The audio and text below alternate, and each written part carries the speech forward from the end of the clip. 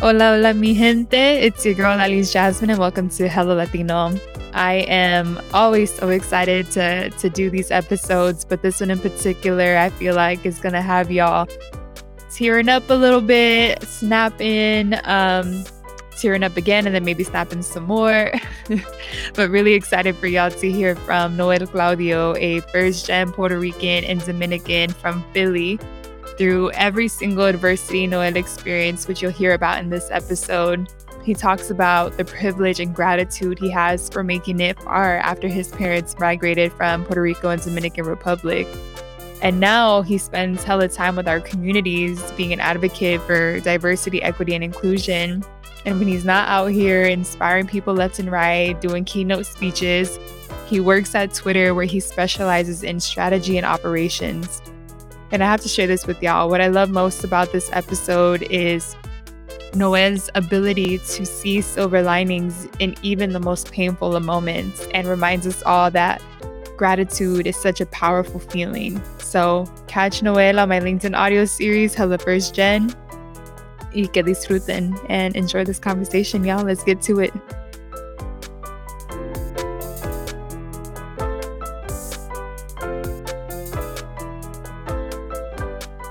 You ready? You excited? Yeah, I'm ready. I'm ready. And I just have to let everybody know he showed up with his fresh fade and his Twitter mug, showing up. He's showing up for real. I'm always ready, and I come from Philadelphia, and in Philly, we rock the fades all the time, every day. So I love it. I love it. Were you I don't know if this is generalizing a whole population of people, but were you a Fresh Prince fan? I was, and I think it's hard for you to find anyone who is from or lives in Philadelphia who is not a fan of the Fresh Prince. So Okay. So I'm can I generalize that? I was you a fan should of be. Fresh Prince, and I wasn't from Philly. Right. So you expect people from Philly, and we actually do in Philadelphia love Will Smith. He's an icon to us. Like a hero. I love it. I'm really so excited that you're here. I forget how we got connected. Do you remember how we got connected? Did I just reach out to I you? That's what tends No, to no, happen. I think it was through and I think it was through some mutual connections via email and then LinkedIn. Was it? I know who it was. It was Catalina.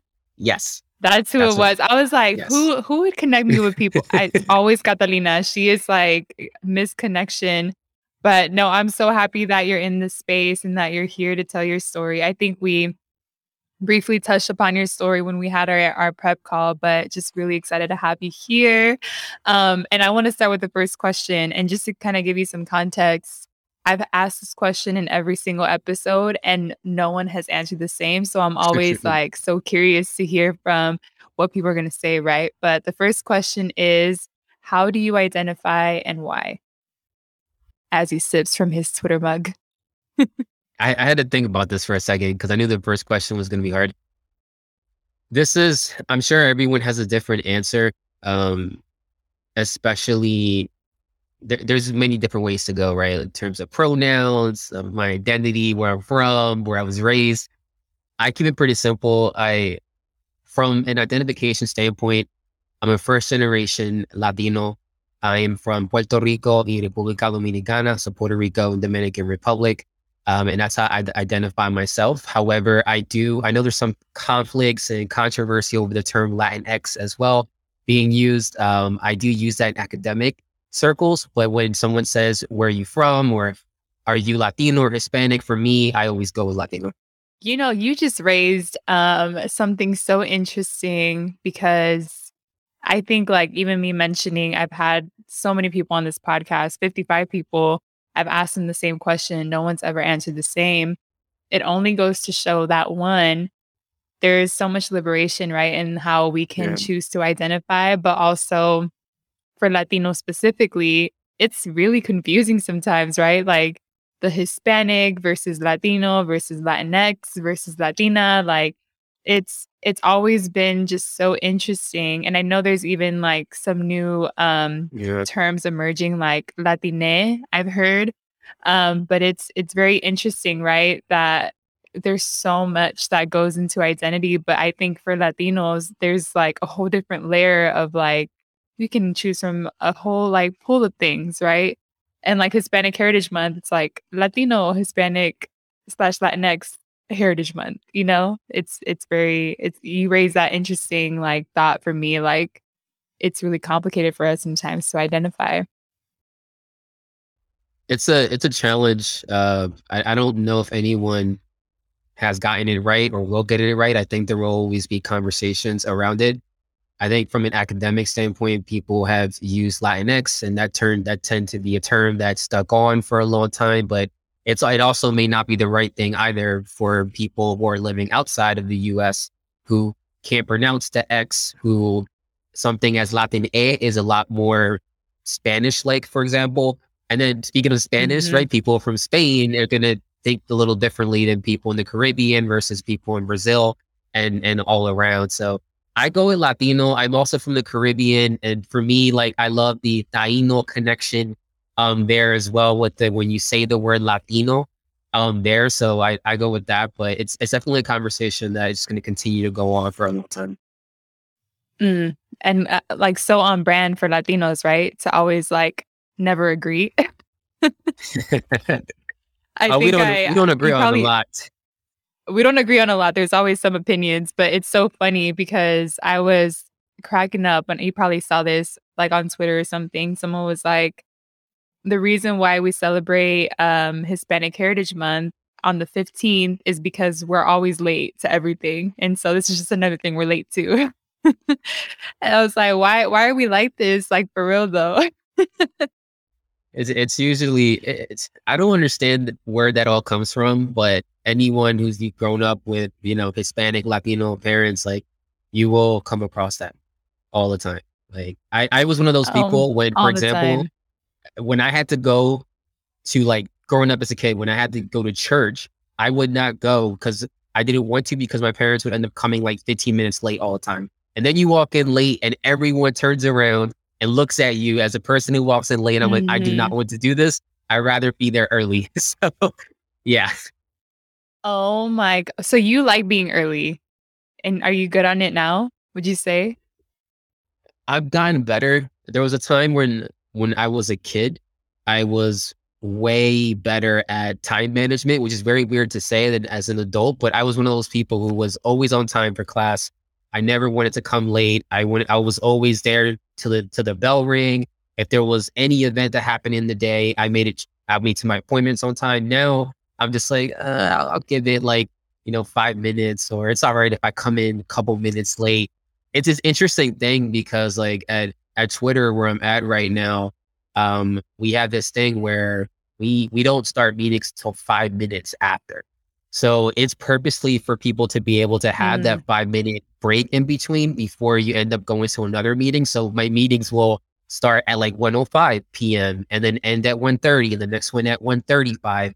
That's like for that very reason. So people don't come in late from other meetings, et cetera. That is so funny, and I feel so opposite from you because I was always a student who was tardy, and I was, like, living 5 minutes away.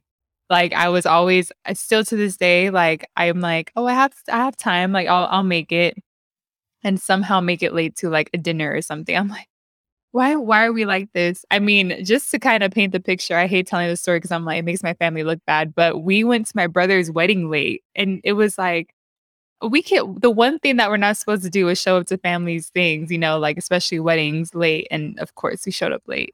And he, like, roasts us for that, like, still to this day.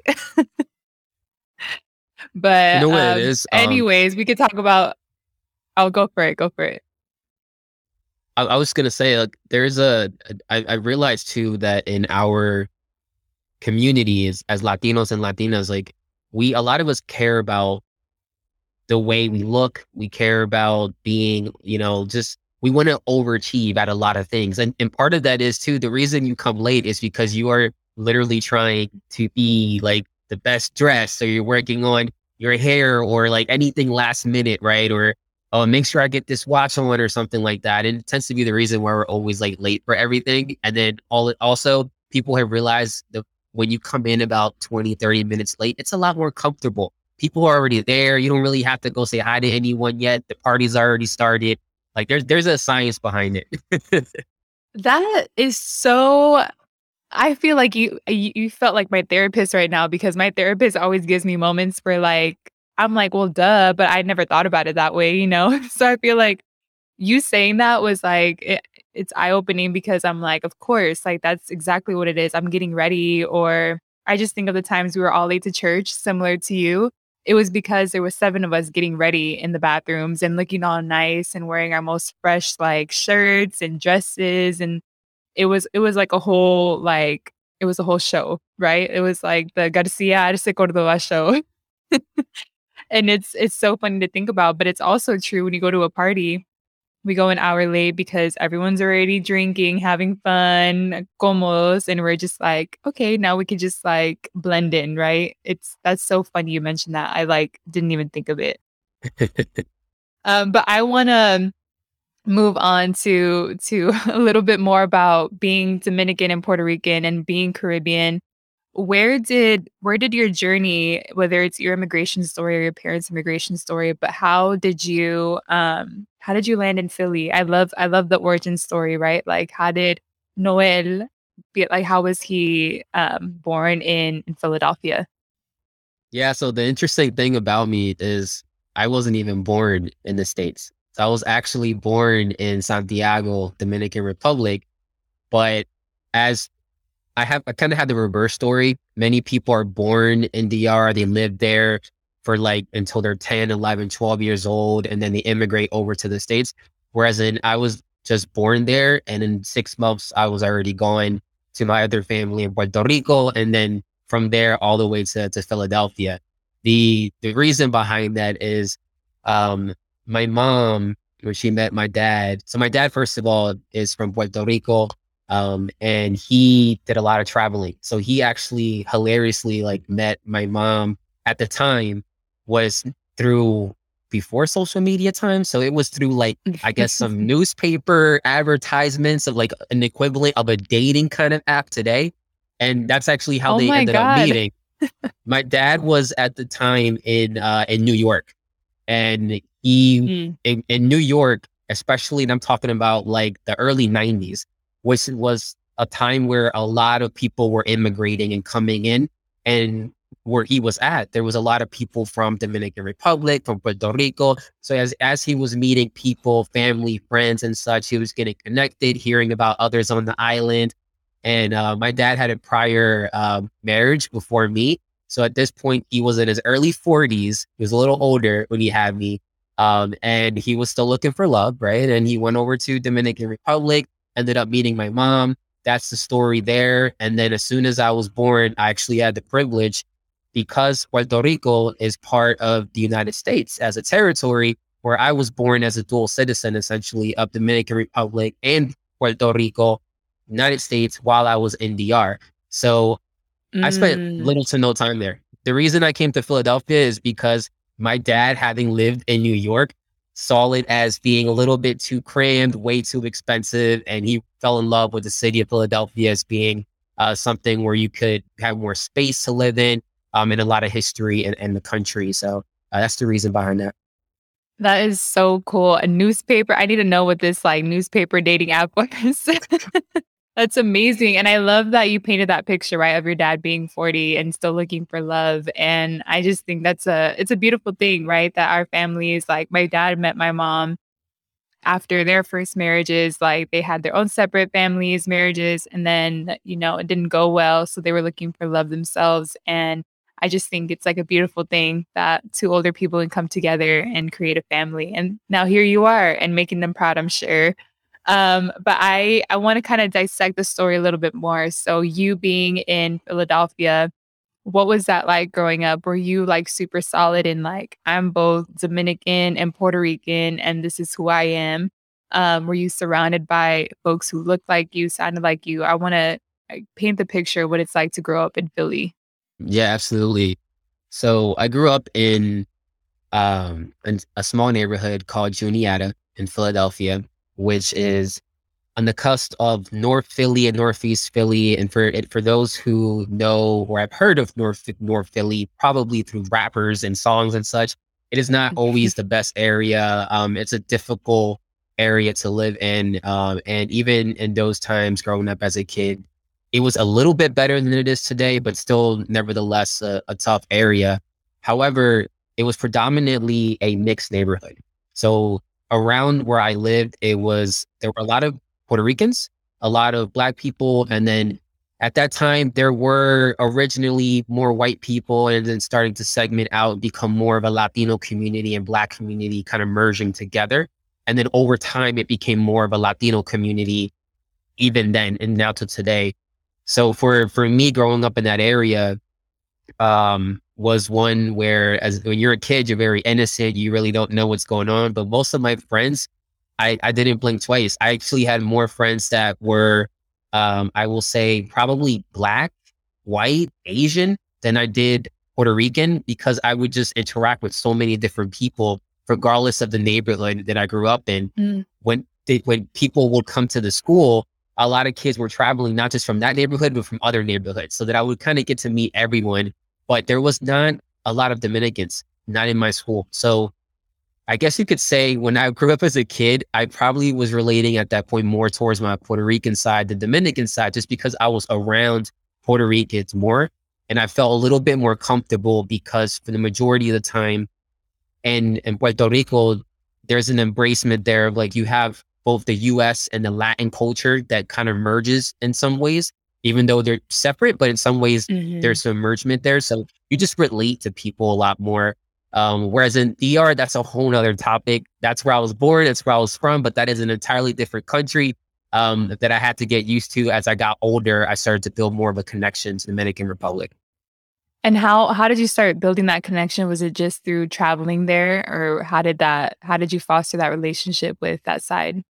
To be honest, the story behind how I fostered that connection, with my Dominican family, for many, many, many years, it was very hard to meet them. And this is before social media. When I was growing up as a kid, I had to go walk to La Bodega, the corner store, and buy one of those telephone cards so my mom could make calls to Dominican Republic and call her family and for us to be on the line. There was no FaceTime. There was none of this for us to interact like we do today. So that was a hard thing, first of all, where you're not going to feel a physical connection. You're not seeing your family often. You only hear their voices here and there. So even though you know they're your tias and tíos and your primos, but you don't see them.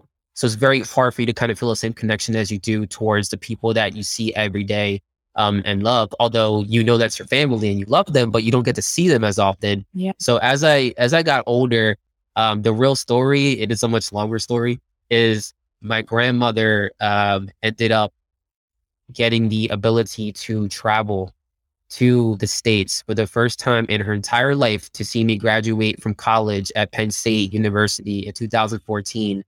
And it was for that reason. It was because I was graduating that she was allowed permission to come. And my grandmother at the time was like in her, I want to say late 80s, early 90s. And she was granted permission to go. And once I saw her come, I said, I have to go there. I have to finally make a trip over there. So got my passport, saved money. Obviously I was a broke college student, so it wasn't that easy to just save money, go on a flight and hop over to DR. And the first time I landed in Dominican Republic as an adult, because I think I was taken there when I was 7 years old, but I don't remember much. As an adult is when it all came full circle.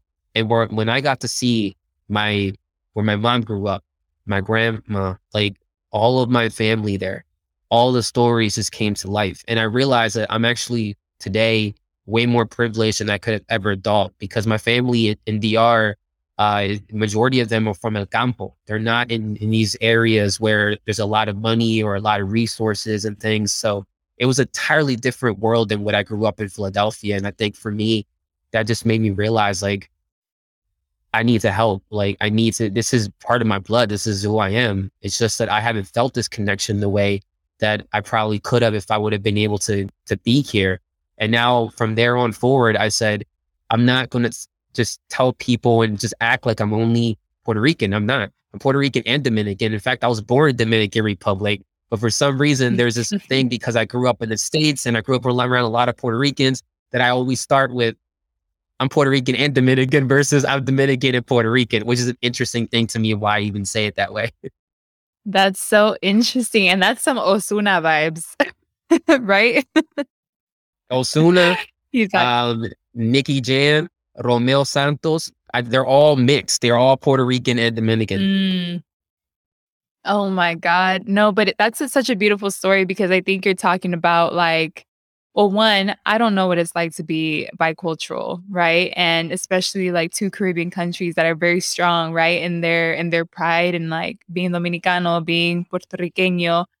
I love that you're painting this picture of, like at one point, yeah, it was you were closer to the Puerto Rican side, but as an adult, it's almost like seasons of your life, right? Like a season of exploration, and you went into DR, explored, really like kind of sat with your roots, right? And saw where your family was from. I'm curious, like, how was that moment for you when you were seeing like where your family grew up, the stories were coming to life? Like, how did that kind of change your perspective or just change, like, did it change your perspective at all? Or did it change the way you like went about life? Like just seeing that? It made me appreciate more what I had because, and I say that because I'm a first generation college grad. And for me to have witnessed my grandmother, who's never stepped foot in the US, fly all the way over and come to my graduation, to have her in that audience, which I never thought was going to ever be possible, was like a dream come true. And same thing, just seeing my mom as well and connecting that to where I saw where they were living, where they grew up, all the kids in DR, like it was just very different for me. Like I actually felt really sad. I felt like, what can I do? Like I want to help them more. Like I didn't realize how good I had it until I finally was able to step foot on the island. And it's not just Dominican Republic; it's the same thing even in Puerto Rico. But both islands, I felt an instant connection. Like this is something I need to do more of. Like I need to visit more. I need to be in contact with my family more. I need to find ways to help, but also that's why I'm here. Like that's exactly why I want to share my story and why I continue to share my story everywhere. This hit very hard for me in particular because in 2011 I ended up losing my father, who was my one connection to Puerto Rico, right? And we weren't able, me and my brother, we weren't able, I have a younger brother, and we weren't able to visit Puerto Rico until after he passed away. It was the first time I went. And that was because we never really had a lot of money growing up. We didn't have the fortune to be able to bring the entire family over to Puerto Rico. So I wasn't able to have that moment of him showing me, what the island is like, showing me where he grew up and everything. And the times that I've gone now, that has been because family members have taken me and have shown me, that pointed out things about my dad. So I learned so much more from him after he passed away than I knew when he was still here, which was so interesting, but also made me appreciate him, and to this day even more than ever. And it's the same thing in Dominican Republic, where in 2017, in May of that same year, like I ended up losing my grandmother, the same person who went to my graduation. So it was like a very hard thing for my mom and for the entire family, because my mom was always talking to her and constantly on the phone. Like she did everything for my grandmom. And then fast forward six more months after that, then my mom passed away in December of 2017. So I'm sharing this with Wow. everyone because this is the reason why I do what I do, which is I not only do I appreciate where I come from in my family, but I share my story, because there's often a lot of us who don't get to talk about the importance of our heritage, our ancestors, the fight that our parents did to immigrate, to bring us, to set us up to a particular place where we can now achieve those goals. So it all ties into my story of being a first gen Latino and also being in technology, which is another story. So that's really the reason why I'm so passionate about connecting back to the islands, to my home and sharing. Wow. I thank you for sharing that on the space, and so sorry that you lost three really important people in your life, and just big. I love to see, and I will say this like to anyone, I love to see Latinos, men specifically, being vulnerable and being able to share some of these hard moments because it encourages that for more men, more Latino men, right? We're growing up in a culture where it's got to be rough around the edges, y esto y el otro. But I thank you for sharing that. And, speaking of you being a first generation Latino and you, thinking about the reason that you're here, the reason that you're telling the story on this platform, on other platforms is because of your parents. Let's talk a little bit more about that story. Like what is that story of you being a first gen college graduate to you being in tech? What's the story and what's the journey there?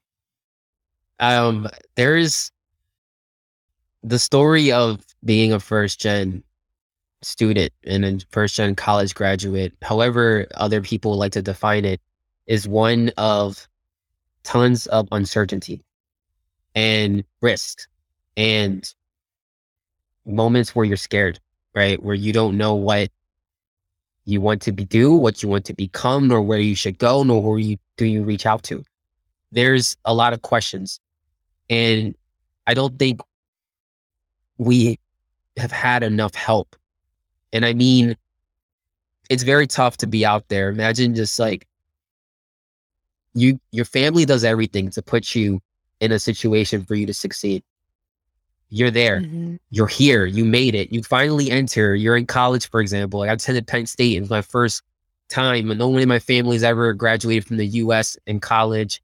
And on top of that, I had to navigate that entire path, having lost my father at that time as a sophomore in college, which was extremely Mhm. hard for me. But the reason I talk so much about being first gen is because there is when you talk about the workforce today and careers and how you move up career ladders and all of those things, there's a lot of skills you can have, right? There's a lot of skills you can gain. You can Mhm. read from a book. You can't read from a book on how to succeed as a first gen student. You are Oh my thrown god, you into a cannot. fire. You are Does thrown not into a exist. fire No you have to blueprint. put out.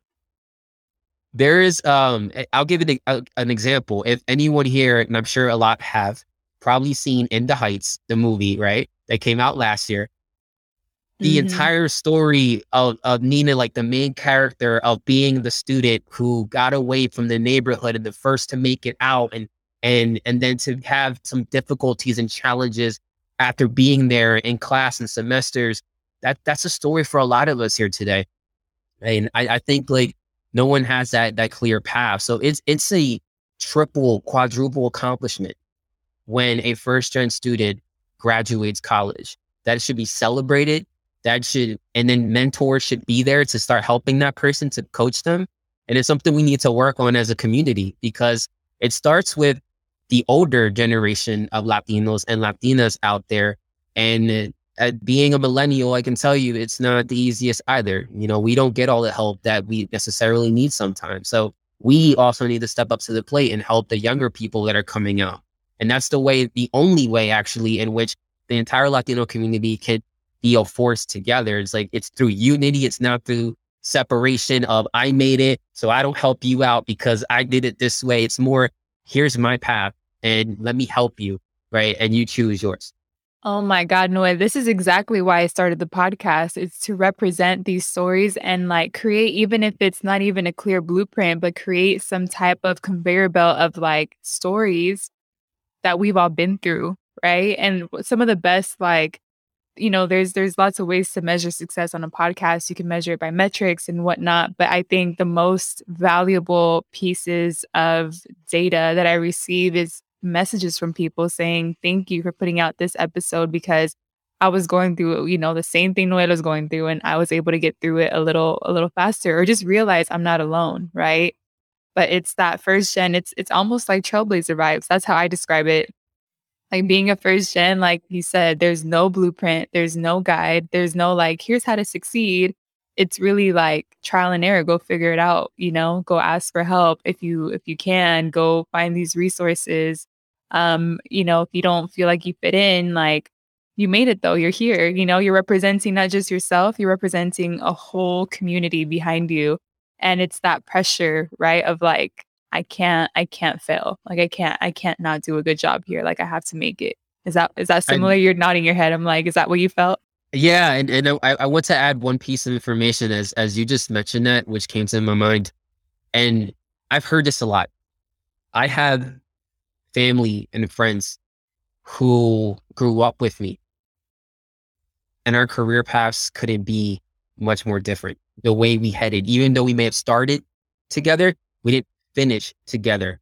And we all took different Mhm. routes, right? I'm going straight, someone's going sideways, someone's taking 3 steps backwards. Like it's a different path for each person.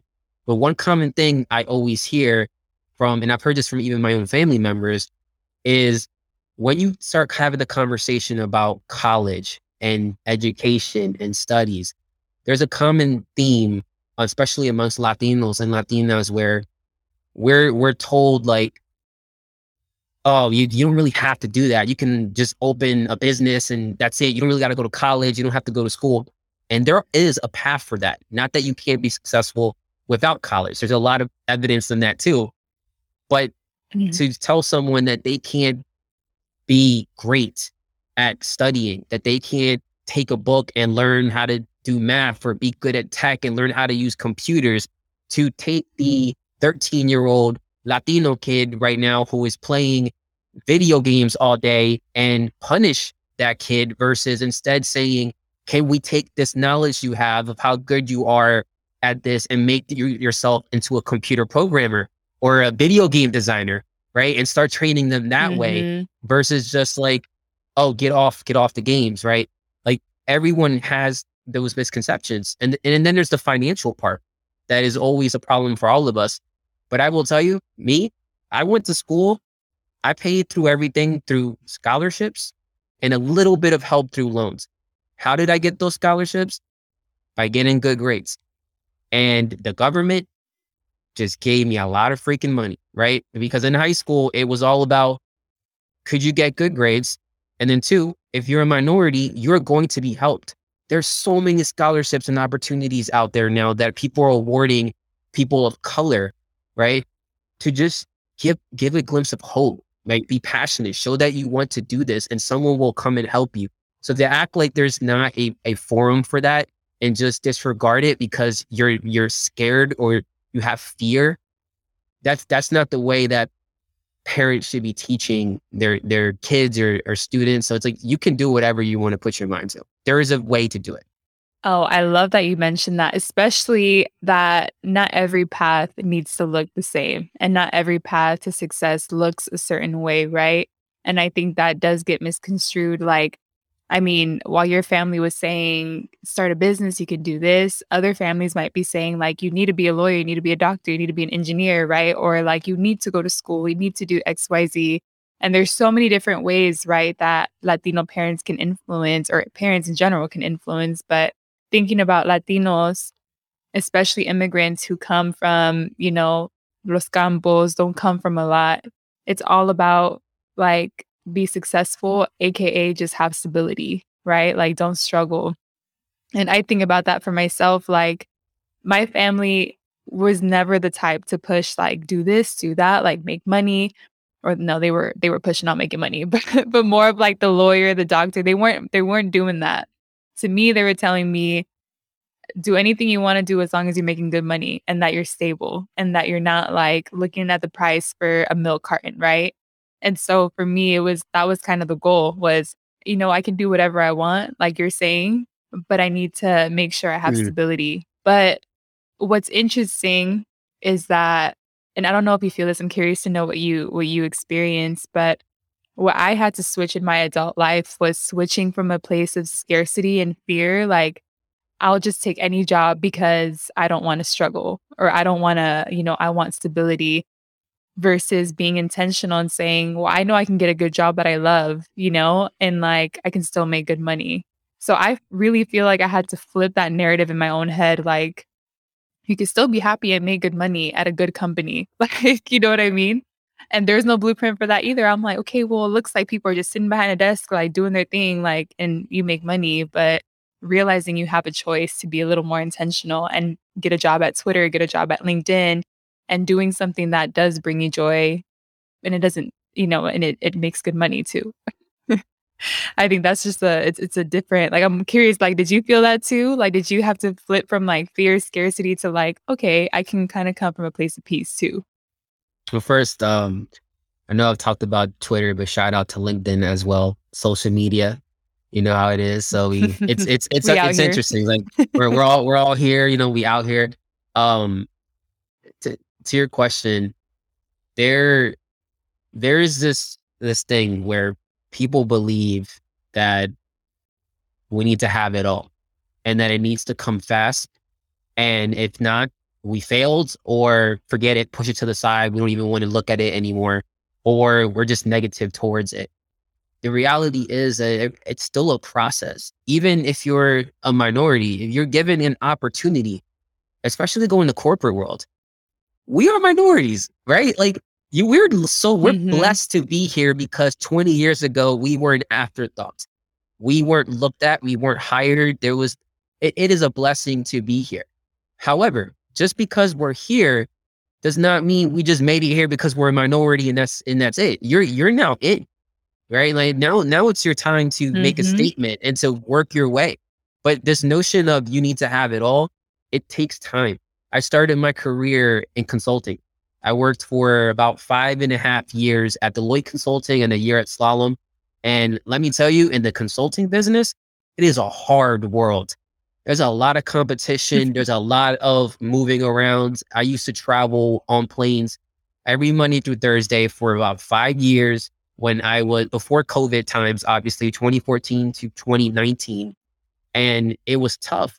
And what I realized the first day when I came to Deloitte is a lot of people that I was surrounded by had went to the Harvards and the Yales and the top schools and programs, have families and uncles who were a partner or a cousin who was here and there. And when it came to me Mhm. sharing my story, I was like, I don't have anyone. I don't, no one in my family's ever done consulting. I'm the first one, and I have no idea what this career path can lead me to, but I'm just really excited to be here and just to learn and to grow. But you're thrown in the weaves. You have to pick up. You have a mindset where you've got to work with people. You've got to prove yourself a little bit. And then over time, as you gain those skills, then it's your time to start moving and making your way upwards. I'm at Twitter today, but people don't realize the path that it took to get to Twitter. For me to get recognized in the interview process, for my resume to stand out, it wasn't just come in because you worked at one company. Now that helps, but it also, people don't see, I spent a bunch of time studying for certifications to get my project management certification, to look at Scrum Master.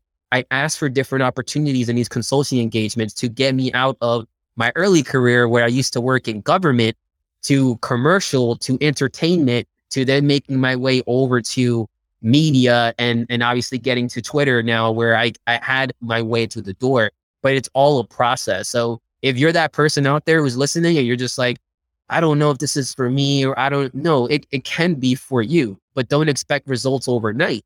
Like it's like any sports reference, Mhm. like Michael Jordan shot a bunch of free throws, right? Like it took a process. You're not gonna be perfect in one day. Oh my, I'm just like, okay, you like remind me of what's that billionaire's name or millionaire's name that does all these like motivational talks? You remind me of him. But I want to hear about the journey because you just said not a lot of people know about my journey to get into tech, into Twitter. What is that story? What's that journey? And paint that picture of like you kind of painted it already or alluded to it of like going from consulting to commercial to entertainment. Like walk us through that journey and getting where you are now. There were a lot of zigzags. I will tell you that. My journey began back in college when I said I wanted to work in the tech industry. And a fun fact, and this is true, and I haven't actually revealed it to a ton of people, but I will hear the I kid you not, the final conversation that I had with my father before he ended up unexpectedly passing away that same day. that same exact day, he was on the computer. I was sitting on the bed. He turned around and he started asking me, talking in Spanish and saying, "No, el que tú quieres hacer? Like, what's your career? Like, what do you want to do in life?" And I told him, I want to travel. Like, I want to travel. I want to work in tech. I'm not really a programmer or developer. I don't really see I was a sophomore. I was like, I don't really see that being my path. I'm more like the business and tech side. And that was like our literally like our final conversation. I remember that to this day because that's exactly Wow. what I did. Like what I promised that I was going to do. And it's just one of those things, and act of God, like it's just a fate type of thing where I wasn't he did not ask me any other day. It just happened to be that one day where he ended up passing later in the night. So it was something where I was happy to be able to get off my chest. Wow. And since that moment, throughout my time in college, I said, this is what I'm going to do. What I didn't know though was that the field of consulting existed. So I started 2 years at a Mm. local branch campus for Penn State, where I didn't get the full college experience for those 2 years. It was more like a campus at a community college type of vibe, but it was still part of Penn State and allowed me to learn a lot there and learn from very smart people.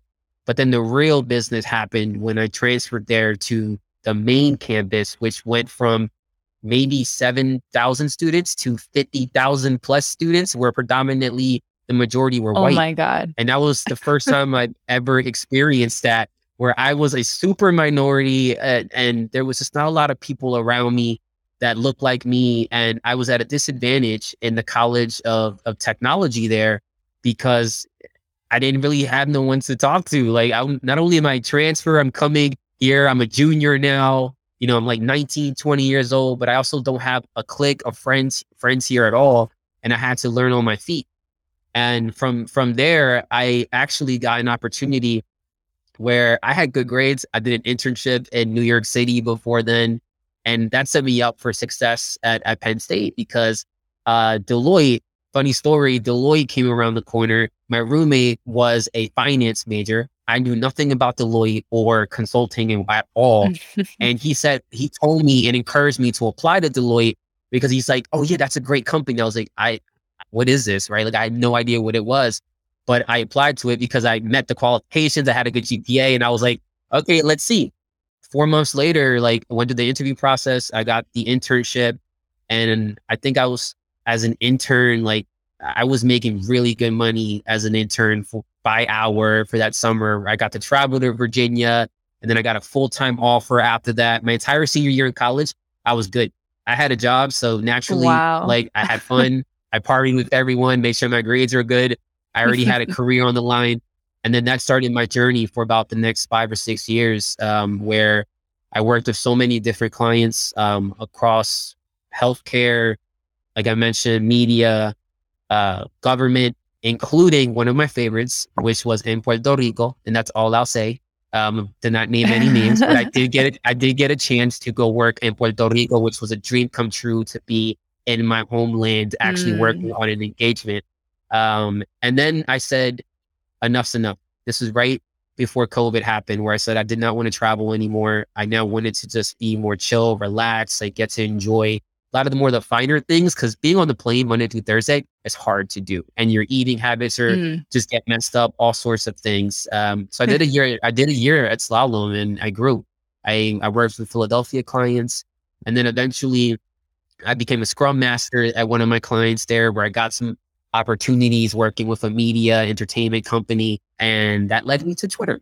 And here I am today. And now, as we're speaking, like I am one of the platform engineering, strategy, and operation team members for Twitter. So those are a lot of the people that I work with are the ones who should get more love than they do. And not just because they are the back end facing people who make sure that the app is running successfully and reliable, looking at data migrations, cloud, all of that great work that keeps us going every single day.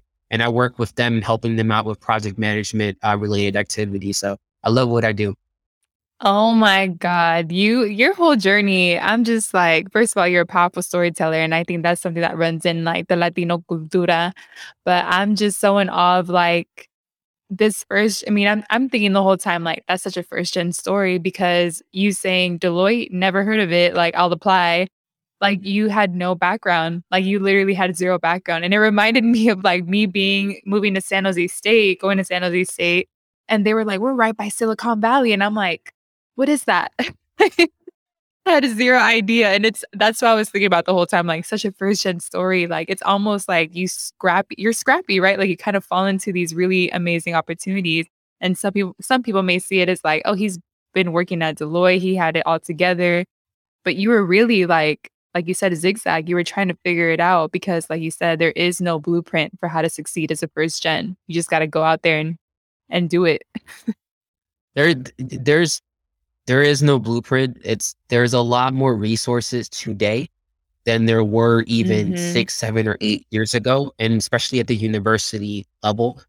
A lot of mhm, attention, obviously, rightfully so, due to the George Floyd movement, Black Lives Matter, and so much more that's happening in the world has been focused on diversity recruiting, expansion in universities to hire more people of color, professors, and so much. That wasn't even not the case when I graduated in 2014.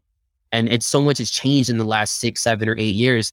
So at that point in time, when we were growing up, when I was in school, it it was still a challenge, right? And so much has changed since then, which is for the better, but there's still so much more work that needs to be done. So I just encourage people, if you're lost, if you feel like if your story is very similar to ours, to mine, where like you're trying to navigate through your career path, where you think that, or someone out there, right? Because we all get this too. Let me tell you, how many times in your family have you had that one person or two who started seeing you succeed and then backs away and just completely disengages or tries to make it seem like what you're doing is not really celebratory. It's like a lot of hate and envy happens as mhm. you get as you move Oop. up and become more successful. So I'm like, you know what I mean? I'm gonna drop the Mhm. mic on that one. Like it's Oh, yeah. I mean, there's every always day. gonna be haters in the fam, right? They're like,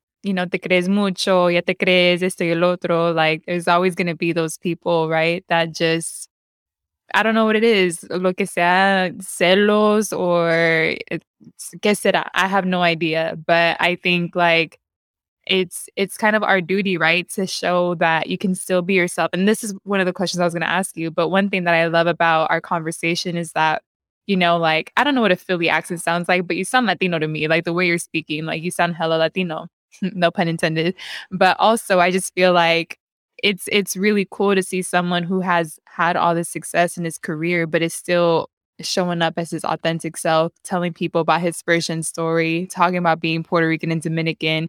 I think it's also one thing that you talked about earlier in the episode is that, just because you made it doesn't mean like you're in and you're like, cool, you're chill, like the work's done. Like it's about showing up as your full self, which is easier said than done, right? But showing up as your full self, talking about who you are and allowing space for others who are Puerto Rican, Dominican, Hondureñas to see like I can still be myself, still wear the big hoops, the red lipstick, and have my long nails and be in a space where typically we weren't invited to the table before, but now I can be in that space and know I can succeed and my voice is valued. I feel like it's also showing La Cultura, the people in our community, the haters, right? That we can still be us and still be in that space. And just knowing like not everyone's gonna be a fan of you. I've had to learn that hard in my life. Like not everyone's gonna be a fan and that's fine. Es lo que es. They're not, but that's also right. That's what makes it. That's what makes it even sweeter. It's like no, we're always if you have haters, you're doing something right. You put it that way. Like Right. you're doing something right. Like there's that's just what it is. You mentioned something that was really really interesting, and I think it's like even how you show up, right? Your authentic self to work. There was a time when I was growing up where, especially in my teens, as a Latino man, it was frowned upon for me to have a beard. It's like you can't rock a beard like that. You have to. Mm. You can't even have an interview. Like that's just not professional. Like that is what I was hearing, and all of these type of things. That has changed so much since then. Tattoos, Wow. earrings, like all of that, right? And now it's you can look the way you want. You can do as you please. If you can get the job done, you can get the job done, right? Like it's not anymore trying to just not give someone an opportunity because of the way they speak or if they have an accent or the way that they look. We can't always assume everything. Like I ask people, you'd be surprised to know many people don't actually know across America that Puerto Rico is part of the United States. They don't. Hmm. And I have to remind that because as soon as I go into like talking about where I'm from, everyone thinks it's like a whole different island and place and world. And I'm just like, wait a second. Like I have to remind people, I'm like, I was born Dominican Republic, but I'm half Puerto Rican, but people don't immediately understand that that means you're a US citizen because Puerto Ricans are US citizens. So there's a lot of identity issues everywhere, but you can't shy away from being who you are. I will go into interviews. I will go into my own meetings, looking different every day. I've gone to the office now wearing jeans and Yeezys and my chain. Like I'm just comfortable Hey. with doing this. Like I don't have to worry about putting on a suit and that's it, right? Like I am who I am. I can come as I want, but I also can flex in different situations. Like if I need to go to a business meeting, I will be professional. I will come prepared. I will dress my part, right? And I will give my presentation and speech just the same way that when work ends at 5, 6 p.m., whatever that time is, I can also take off the suit and go hang out with the boys, go hang out with my friends, my homies, everything, and just come full circle. Like that's the best part is I can blend in any situation right now. I can walk around the streets here and I'm just another guy, but I have no idea who I Hmm. am or what I've done or anything. So it's a shocker to everyone. And it was a big thing in Philadelphia as well, where like I fit in my community, but as soon as they hear me talk, they're like, something's different about you. Oh my God, don't even get me started on that. I remember when I went back to Southeast, hanging out with one of my best friends. She's like a homie for life. We were friends since like second grade, like 20 years now, which is kind of crazy to think about, 20 years plus. But she was when I first got my job and everything, and I went back there, she was like, "Why you sound like that?" I was like what? And she's like, "Stop pretending to be somebody else. You from Southeast." And it was so funny to me though, because I was like, thank God I have people like this to hold it down, right? And like remind me, like, don't forget where you're from. Like you're a Latina from Southeast, just like all of us. And it's beautiful because you just reminded me of that story of like just your homies, your day ones, like people in Philly, people from Southeast San Diego who just like remind you, like, we know who you are, you know? You know who you we right. So it's kind of a double thing at the same time. It's like, yes, when you're around your friends, they want you to be you, right? Like how they always Right. known you. But don't get that confused either with someone who's speaking now who has wisdom and intellect and is speaking in a Hmm. different demeanor than maybe when they were younger and speaking in a different slang or language. Because I think that's the difference, right? Mm, It's like just because I don't use snaps. the same words that I did before, I just grew. I had different vocabulary now. Like I just articulate things a little And bit embrace different. that So too, right? right, you should embrace that. So when you talk to your Diaz and Theos and they don't understand, it's like you have to break it down, right? Like I'm like yes, I used to talk this way, or maybe I used to act in this manner, but I'm grown now. Like this is who I am. It's actually a Hmm. good sign if you adapt over time. So it's something to be proud of too, right? Don't hate on yourself just because you think you Right. sound different because now you work in corporate or you have some other lingo. Just blend both worlds, right? Like I it's easy to do. Like it's just like literally be yourself in each situation. Know when to be professional and know when it's fine to be informal and when you're hanging out with your friends. You know, you mentioned something that someone on my podcast has mentioned before, and shout out to Gabe Lamelli, who also works in tech at LinkedIn. He talked about being like, this is a new breed of Latinos. He said, it's like, we're all chameleons. Like, we can blend, like you were saying, flex in each situation. Like, we can. And I think about like who we are as a community, like first generation, blending into these different spaces, learning how to adapt, learning how to be like, like fit in, ask the right questions, like, okay, how do we do this? How do we do that? Like that's literally our superpower is we can be chameleons. We can go with our families think about myself, right? I can go with my parents, speak Spanish for a whole day, and then I can go hang out with my friends from Southeast and like, do our little slang thing. And I can be in a meeting and talk still like myself in a different demeanor, like you mentioned. And I think that's just it's such a beautiful first gen thing that we have this innate gift compared to a lot of people, which I was very surprised. I'm like, okay, not a lot of people know how to do this, right? Being able to adapt to their environment and situations.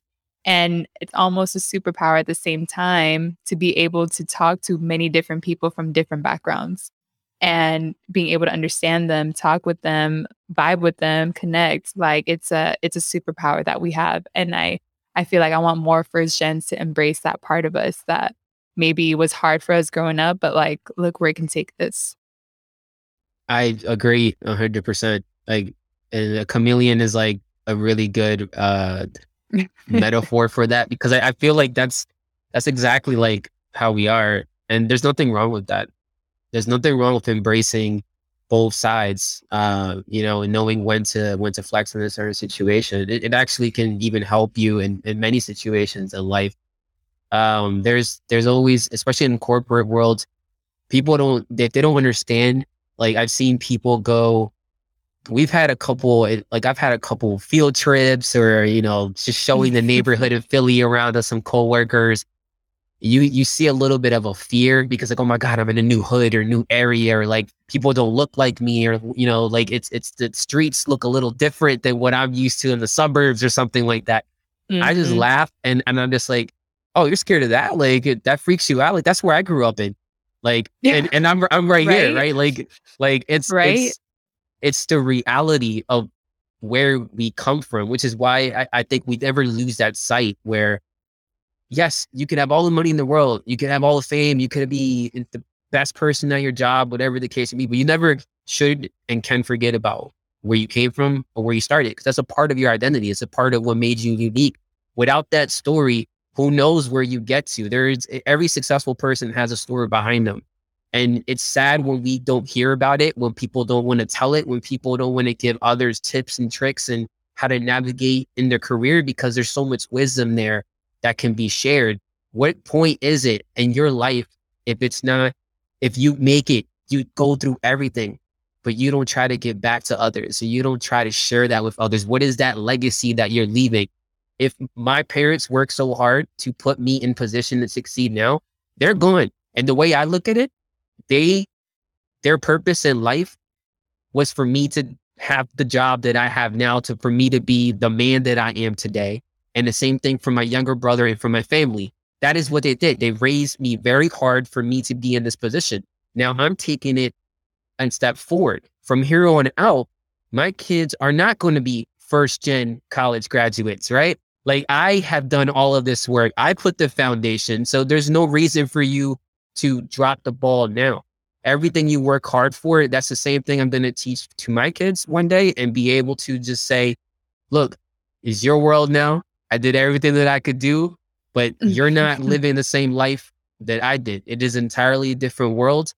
And now we're going to make progress. Now, you, as a first gen grad, first gen student, you change your legacy. You change the direction of your entire ancestors, everything in one moment.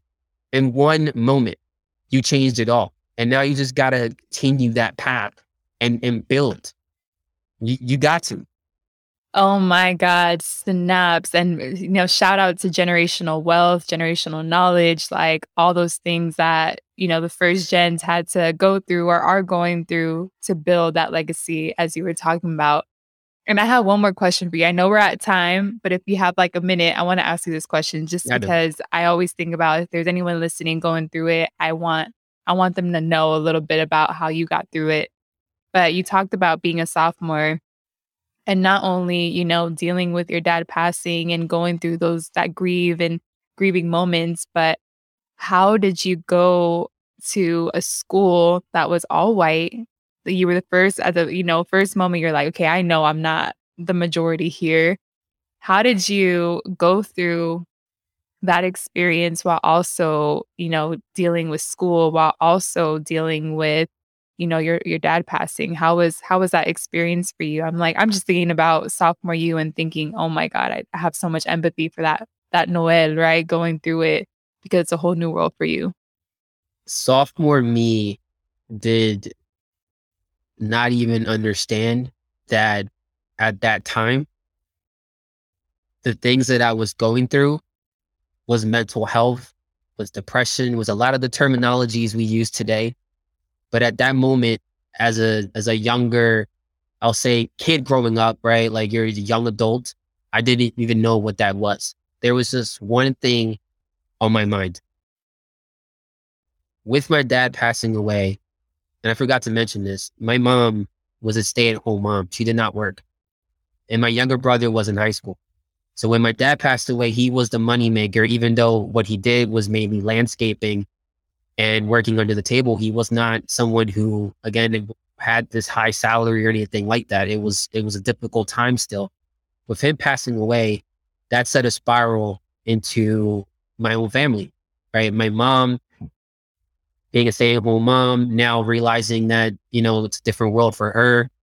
And I took it as the older brother, as the adult, as the man in the family now, that I needed to take everyone out of the situation. And the only way I figured that out was what I had in front of me, which was college, which was 2.5, 3 more years left of this. And my only goal was graduate with a job, because any job would be making more money than what we had in that situation. So my mentality was make my dad proud, graduate with a job. But then as I got into a couple more semesters, I realized it's not just about getting any job anymore. It's about getting the job. It's about, I have good grades. I have a great GPA, right? Like I'm doing good. I'm succeeding in this college life. Let me make sure I come with the best possible offer. So when I got that internship, the first thing I did was I drove back home and I went to my mom and I showed her that offer letter. And we literally both were just like in tears that day, because it was such an emotional thing for us, for her to see her son, and for me to see how happy my mom was and know that, hey, we're getting somewhere. And I got to do that for 3 more years, because after I graduated in 2014, I had 3 more years of my mom's life that, again, she passed unexpectedly. She had a heart attack. I had no idea that was going to happen. She was not sick in a way that we thought anything was going to occur. And she was only 51 years old. And I still feel so happy today that I had 3 more years after that to give her everything and anything she wanted in those 3 years, as I was working as full-time at Deloitte and taking that forward. So for anyone that's hearing, there are going to be better times. We in life often forget what is the most valuable thing, and that's literally a life. That's a person. That's our family. But there will be better times. Everyone's going to have to go through this. Everyone at some day is going to lose their parents, going to lose loved ones. It's just a natural thing that happens. Once I started to realize that, I said, it is okay. Now, from now on, the way that I cope with things is I spread my story. I talk to people. That is my therapy. It's joining a podcast, right? Like it is being here with you, like, right. And just being able to share Yeah. what I've gone through, it to be able to help others. So there are ways to do it. And if you really, really need to see someone, I highly recommend obviously getting professional help as well. That's probably the best solution. Don't just try to fight everything out on your own.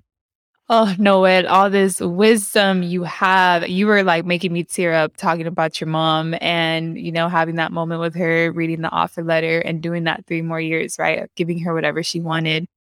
I just feel like I'm just in awe of your story, in awe of you, and just want to show some gratitude. Like, thank you for being in this space and sharing the space and telling your story, because it's so powerful. And the way you talk about it is so powerful.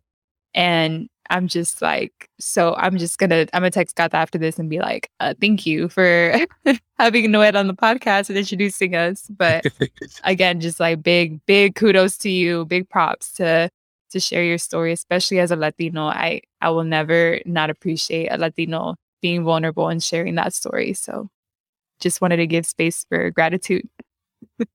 I want to like thank you for giving me the platform, for all the listeners to be able to be here with me to hear my story, and as well as just taking some. If you take anything away from this, it's you're not alone.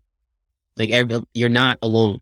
And if you're afraid to reach out to someone, there are so many people today that are in the shoes that you want to be in, but you can't get there until you reach out to people and start connecting and networking. No one who is at the top of their game right now today made it without going through some sort of struggle, some obstacle, some life journey, right? And if you're an ally of our community of Latinos, Latinas, like also realize like we deal with this every single day. Like every day, no one knows what you've been through. No one knows like what you're going to go through, but just have a little bit of sympathy for people as well in today's world, and understanding that it's not easy for us, right? Like it's not, there's no roadmap. There never has been. We are making this into our own as we grow. So I just want to leave everyone with that. And I also want to shout out to everyone. If you want to reach out to me, you can follow me on Twitter at Noel Claudio _. And then also on LinkedIn as well, which I'll share the link with everyone. But thank you so much for having me. Yeah, and it'll all be in the show notes too. And that's so funny because my next question was to be, how can people connect with you? But thank you for being like on top of it. But I want to end this beautiful, beautiful conversation. You kind of already did it, but I want to end with a little brindis. And I like doing this with our cafecito because it's rebranding. But I want to close with the brindis and give you the space to say what you want to cheers to and what you want to manifest for our Latino community. And I'll have my cup here ready. I'm going to keep it simple. I'm going to cheer to everyone in our community who is living their dream, who is fighting hard and doing something that they never thought they could do before and overcoming obstacles. Like shout out to every one of you who did something that people said you couldn't do, because that is and has been our entire life story. And now you continue to live that out. Next thing you know, you're going to be the person in charge. So shout out to that. Now, didn't I tell y'all that was going to be an amazing episode? Thank you all really so much for tuning in today, for tuning in all the time. Please leave a comment in Apple if you're using Apple. If not, leave a comment in my website. I love seeing what y'all think. Shout out to every single first gen out there, making their familias proud, making yourself proud. I hope y'all, while you're chasing and hustling and wanting more, that you also take moments to pause and find gratitude, and also tell yourself how proud you are of yourself and bask in how far you've come, because we don't do that enough. If y'all want to connect with Noel, go to Twitter and you can find him at Noel Claudio, and you can find him on LinkedIn as well. He's popping on both platforms. And see y'all next week for more Cafecito and Chisme. For more Hello Latino updates, follow Hello Latino Podcast on IG. You can also follow my personal IG at OHJ4AsSmine. And of course, find me on LinkedIn. My website is also a great place for y'all to connect with me, olalisjasmine.com. Y con mucho amor, tu amiga hondureña.